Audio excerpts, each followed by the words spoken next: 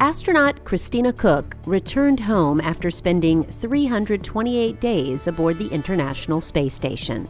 Now, Koch will need to readjust to life on Earth. This is Innovation Now, bringing you stories behind the ideas that shape our future.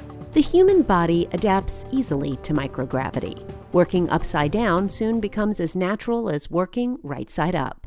On Earth, astronaut Christina Koch will need to remember how much things weigh and the effort it requires to move her arms and legs. But weight isn't the biggest issue. On orbit, the mind relies on visual cues rather than listening to the inner ear.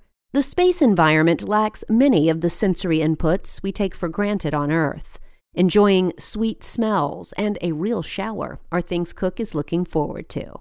But returning home also means having to do laundry instead of wearing clothes until they need to be thrown out. And the thought of choices, what to eat, what to wear, how to spend your time, can be a bit daunting after living a prescribed schedule for the past year. Still, Koch reminds us life is a matter of perspective, and the moon, she says, looks the same from orbit as it does from Earth.